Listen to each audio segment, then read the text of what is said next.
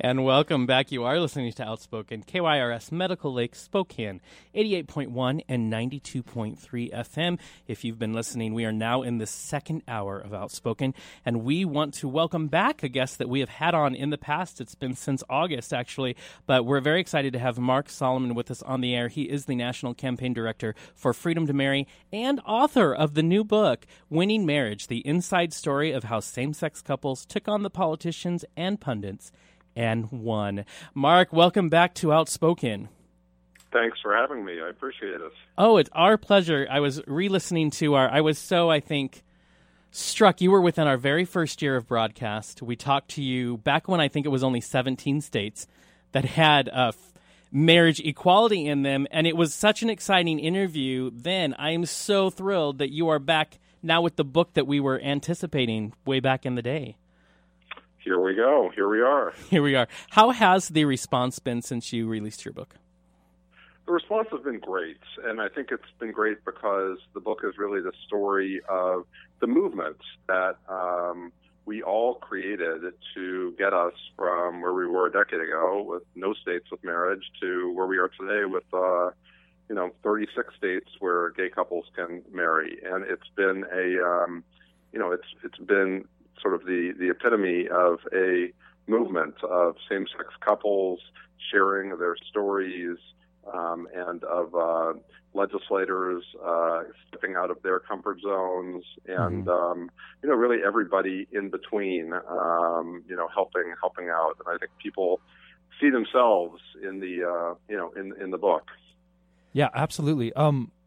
We've been reading the book, and it's fantastic. There's a lot of crying that Jonathan's been doing. I cry. It's a political book, and I will sit there. What's so great? You mentioned sharing personal stories and things that were actually happening, and I'm just a wuss, I guess.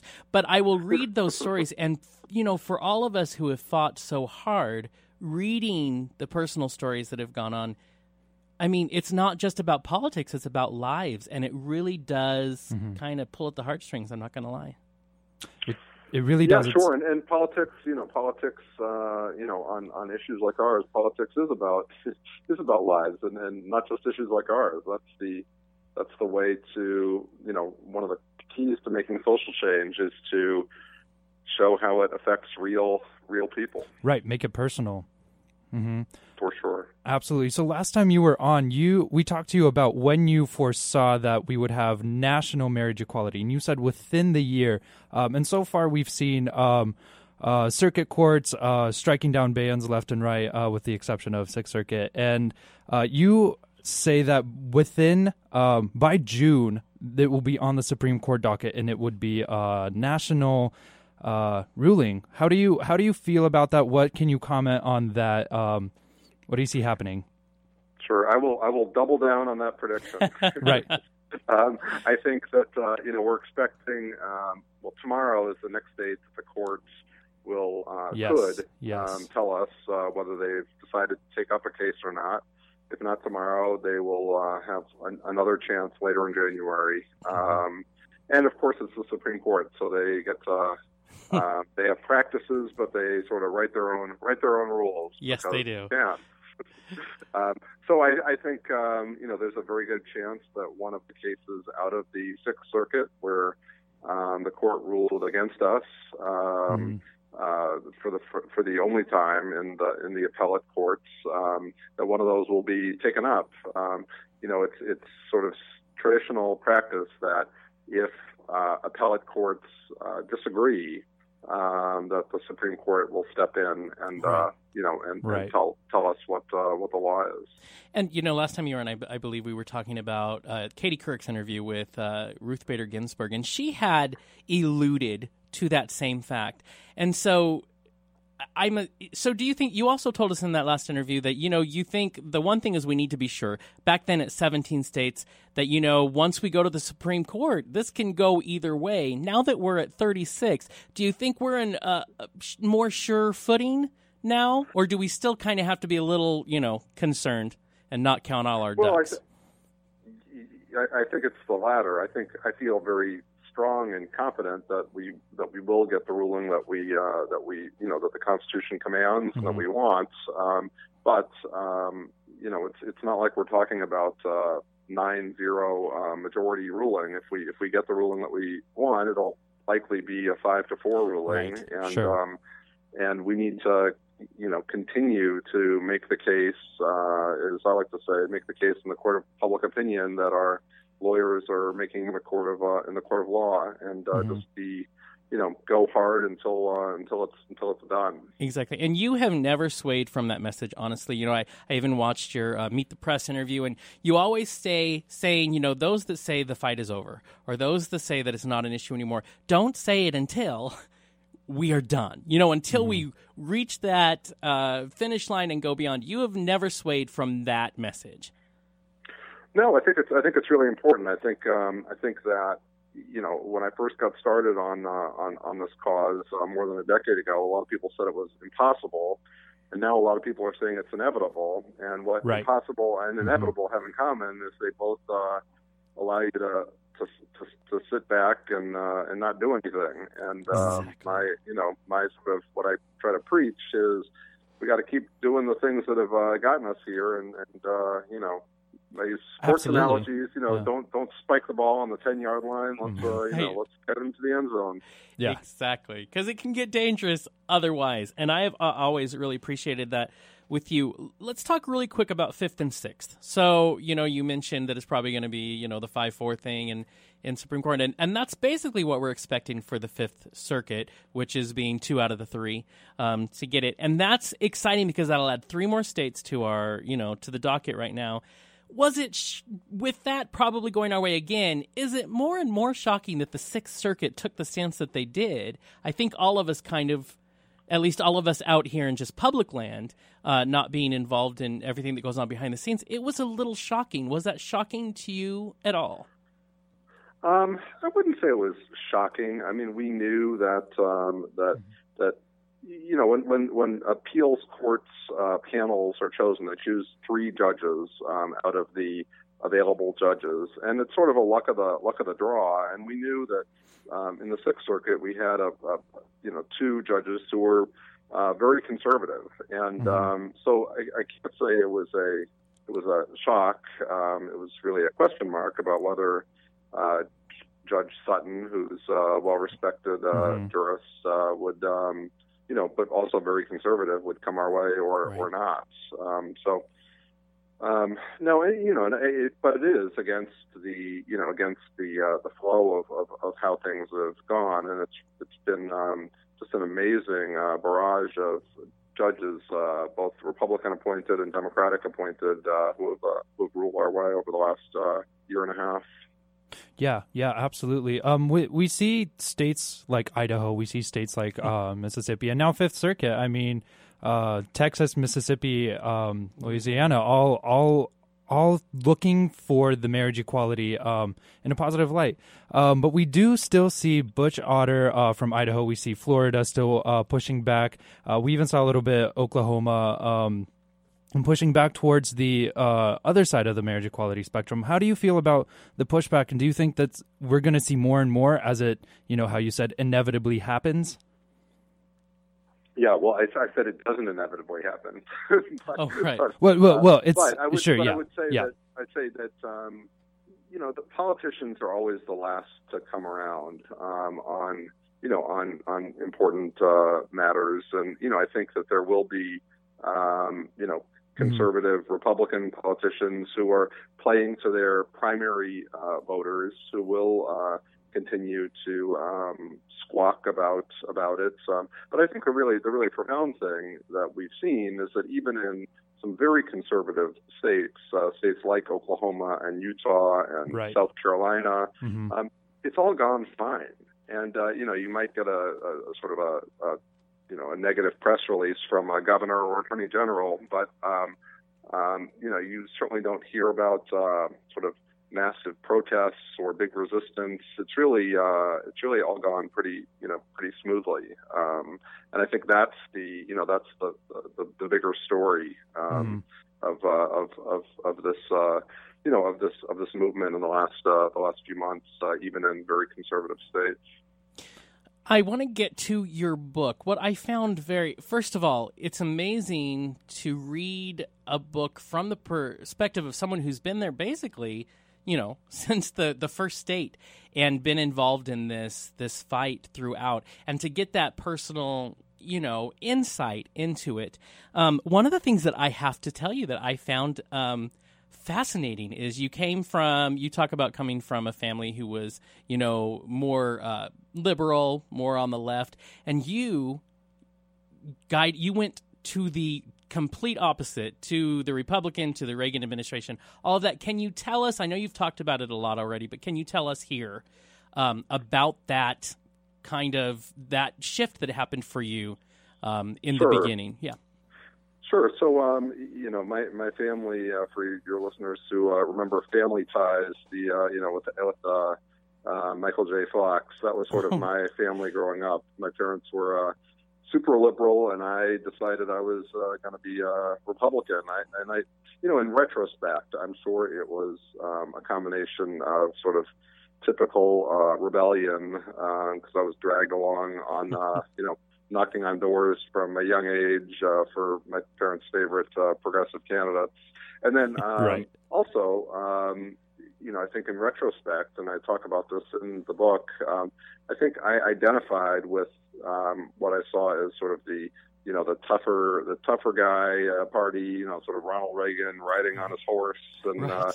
And I think it was like if I were a Republican in the in sort of the model of Ronald Reagan, then I couldn't be, wouldn't be gay, which right. of course isn't the case. But right. and it wasn't, it certainly wasn't a conscious thing back then. It was, but in retrospect, I think that's part of how I came up with my political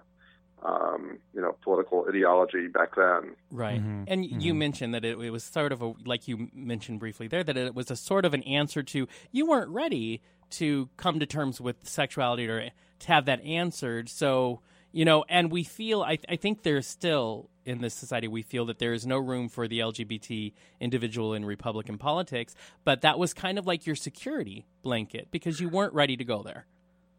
Yeah, and I think that's right. It was an act of protest about being gay. I didn't want to be gay. I was a sort of a teenager in Kansas City, and that was the for whatever constellation of reasons, that was the answer that I came up with back then. Right, of course. So you're this huge figure in this fight for marriage equality, a huge supporter of LGBT rights, and human rights. When you came out, and how did you come out? Did it affect immediately your career and your path onto who you are right now?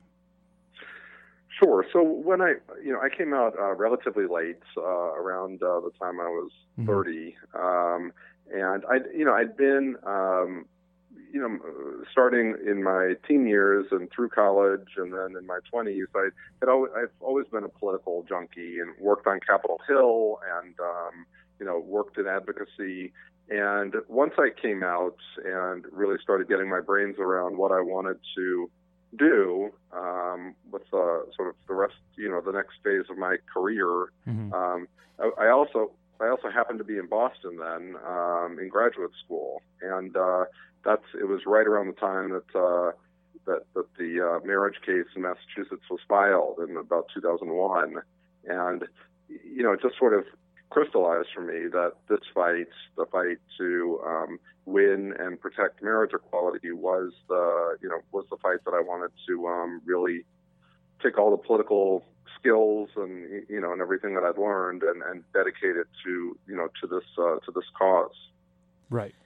I want to talk about, so obviously I'm sure you've heard, there's probably many different stories that in your book that you share that kind of touch people in different ways. And could you tell us the story that you told about the Biden visit to L.A., to the household, the two men with their two children, that was pre-President Obama coming out and actually, giving his verbal support of us. Can you tell us that story for the listeners that's in the book, the Biden part of that story? Sure. So Vice President Biden, during the they were starting to gear up for the 2012 reelection campaign, and Biden went to it was sort of a pre-visit for a giant LGBT fundraiser in Los Angeles, and the vice president stopped by went to the home of a married same-sex couple that were, and the couple was raising 2 children, and he really, for whatever constellation of reasons, was super moved at that visit. He sort of came in the back door, and and it was supposed to be a quick meet and greet with the couple and their kids, and take snaps and pictures. And instead, Biden sat down with the kids, and he was playing with them, and showing them pictures of his grandchildren and his dog from his iPhone, and then after he went into the next room and started talking to the assembled group, someone asked about marriage and his position, and he was simply, he was super moved and just said, when you're in this house with this family, how could you think anything else than that this is what a family is, this is what what the ultimate relationship is. Right. And then he was asked the same question about the administration's his support for the freedom to marry on Meet the Press, not too far from then, and in the future. And he gave a similar answer, and it sort of caught the administration by surprise in a really big way, because the president hadn't yet talked of his personal evolution. Yeah, there was a brief panic in office right around then. But what was interesting, and you talk in the book too, that people were concerned that President Obama have a stance before the next election, but then he did what we all hoped for, and he did make a public stance on national television pre-election, where a lot of people said, don't do it, you'll lose the election. He did it, and what I am moved by is, first of all, most of us in the LGBT community remember that interview and remember the words out of his mouth. And I had a very similar reaction, and I want to just read really quickly what you said, because it echoes exactly what was in my mind. And you said, on a deeper and more personal level, I had an abiding feeling of peace. This feeling deep inside of myself that I, as a gay man, was okay, was a full citizen and full human being in this country. The president is one man, but the presidency represents more than anything else the official voice of the nation. And I felt, in a profound way, as a gay man living in America, that all was all right. And I really think that sentiment, I remember just hearing the words out of his mouth that I was recognized as a citizen, had this reaction in me that I did not expect, but I think you summed it up perfectly in your words. And do you find that was an experience that people feel they share now that you say it in your book, that they share with you, that beautiful moment? Yeah, I think that's right. I think that I have found that others have that same or similar experience. Mm-hmm. I know one person I know who's a blogger who was driving, and did lots of different interviews, and in fact was the guy who interviewed the president when he said he was evolving on the issue. He told me that he pulled over in his car and wept mm-hmm. as he heard the words for a similar reason. And so it was, the people that I work most closely with, sort of political operatives and strategists, were really in this mode of, pushing and how to win. But then, you have these huge moments of, like the president's, evolution and his announcement on national TV that, even as you prepare for them and sort of expect them, it does have a huge amount of power in its in the words. Yeah, that's a great example of when politics becomes more personal from the other side. When something announced by the president or someone becomes a huge part of our lives. So now that we're seeing marriage equality happening more and more, now that we're really a stone's throw away from it being a national law, what next? What after marriage equality has passed? Do you just take a big nap? Or because you must be exhausted, or what's next for me, or what's next? Yeah. That's a great question. And I'm sort of thinking that I sort of have two answers. I mean, one is that I really do. I've now been at this for really 13 years straight, nonstop, and I do want to take some time to sort of reflect on the last 13 years. Correct. And where we've been, and not make any sort of, not jump into something in a rash sort of way. At the same time, I think that one of the really exciting things about having done this work over the course of this period of time is that I think we've learned some things that we can share with other social movements, and there are a lot of causes that are really important to me about, whether it's income inequality or, the global warming or immigration reform. I think there are just a lot of different important causes that, that we have, we have something to share. Right. I don't pretend like we have all the answers, and every fight, every battle is very different. But I do think we have something to share about how to win a big social fight in this country. So I imagine I'll jump into one of those at some point. Well, even you have said in the past that a lot of like Freedom to Marry, the way they mapped the road ahead was you took lessons from civil rights. So it's almost the continuation of, we took lessons from there, we added to it, and this is where, and then you passed that along, and so that's just the natural transition. Yeah, I think I like to think that one of the great narratives of this country, and probably the narrative that I'm most compelled by, is the idea of just continuing to rally or continuing to build this concept that every person is equal before the law, right. And and growing the the numbers of people who are treated equally before the law. Well, and I have to ask you, I mean, really, the most important question, which is, who do you want to play you when the inevitable movie comes out?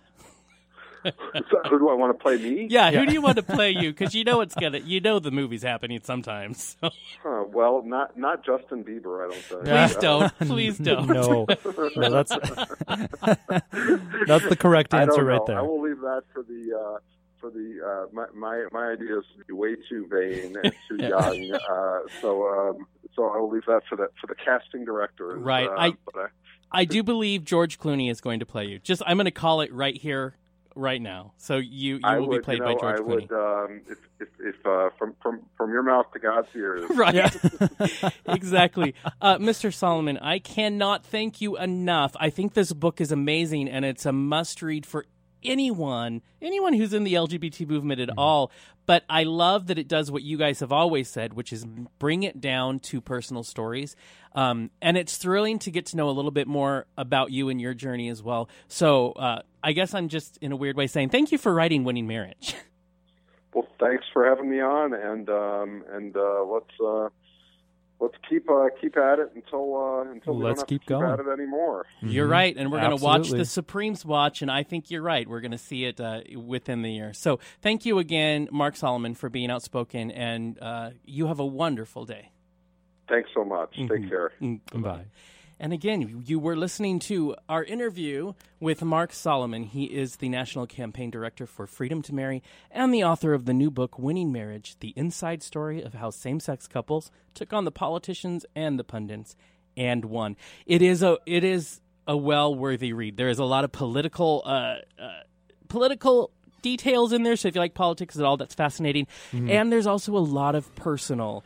Like I said, I had him share the Biden story because that really was so moving to me to know what was the beginning before President Obama's, national television interview where he said, "That's my name." So right. Well, this is a perfect example, like we've mentioned, of politics being personal and the personal connection between politics when it really affects you and your life directly. It's funny because I think, we talk a lot on here. Politics really are personal. I know we can very much, they become the noise of the world around us. But in the end, politics is all about our lives. It is. And we do forget that because it can be talked about a lot. You know what I mean? Right, yeah, because it's just the fight over there, the conversations that are happening. Exactly, somewhere. And it's exhausting. And it is. People always say when it comes to voting time that there's just so many issues to read about. I don't have that time. You know what I mean?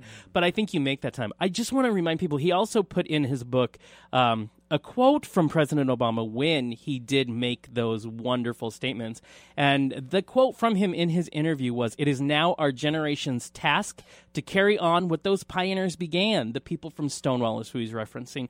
"For our journey is not complete until our wives, our mothers, and daughters can earn a living equal to their efforts. Our journey is not complete until our gay brothers and sisters are treated like anyone else under the law. For if we are truly created equal, then surely the love we commit to one another must be equal as well."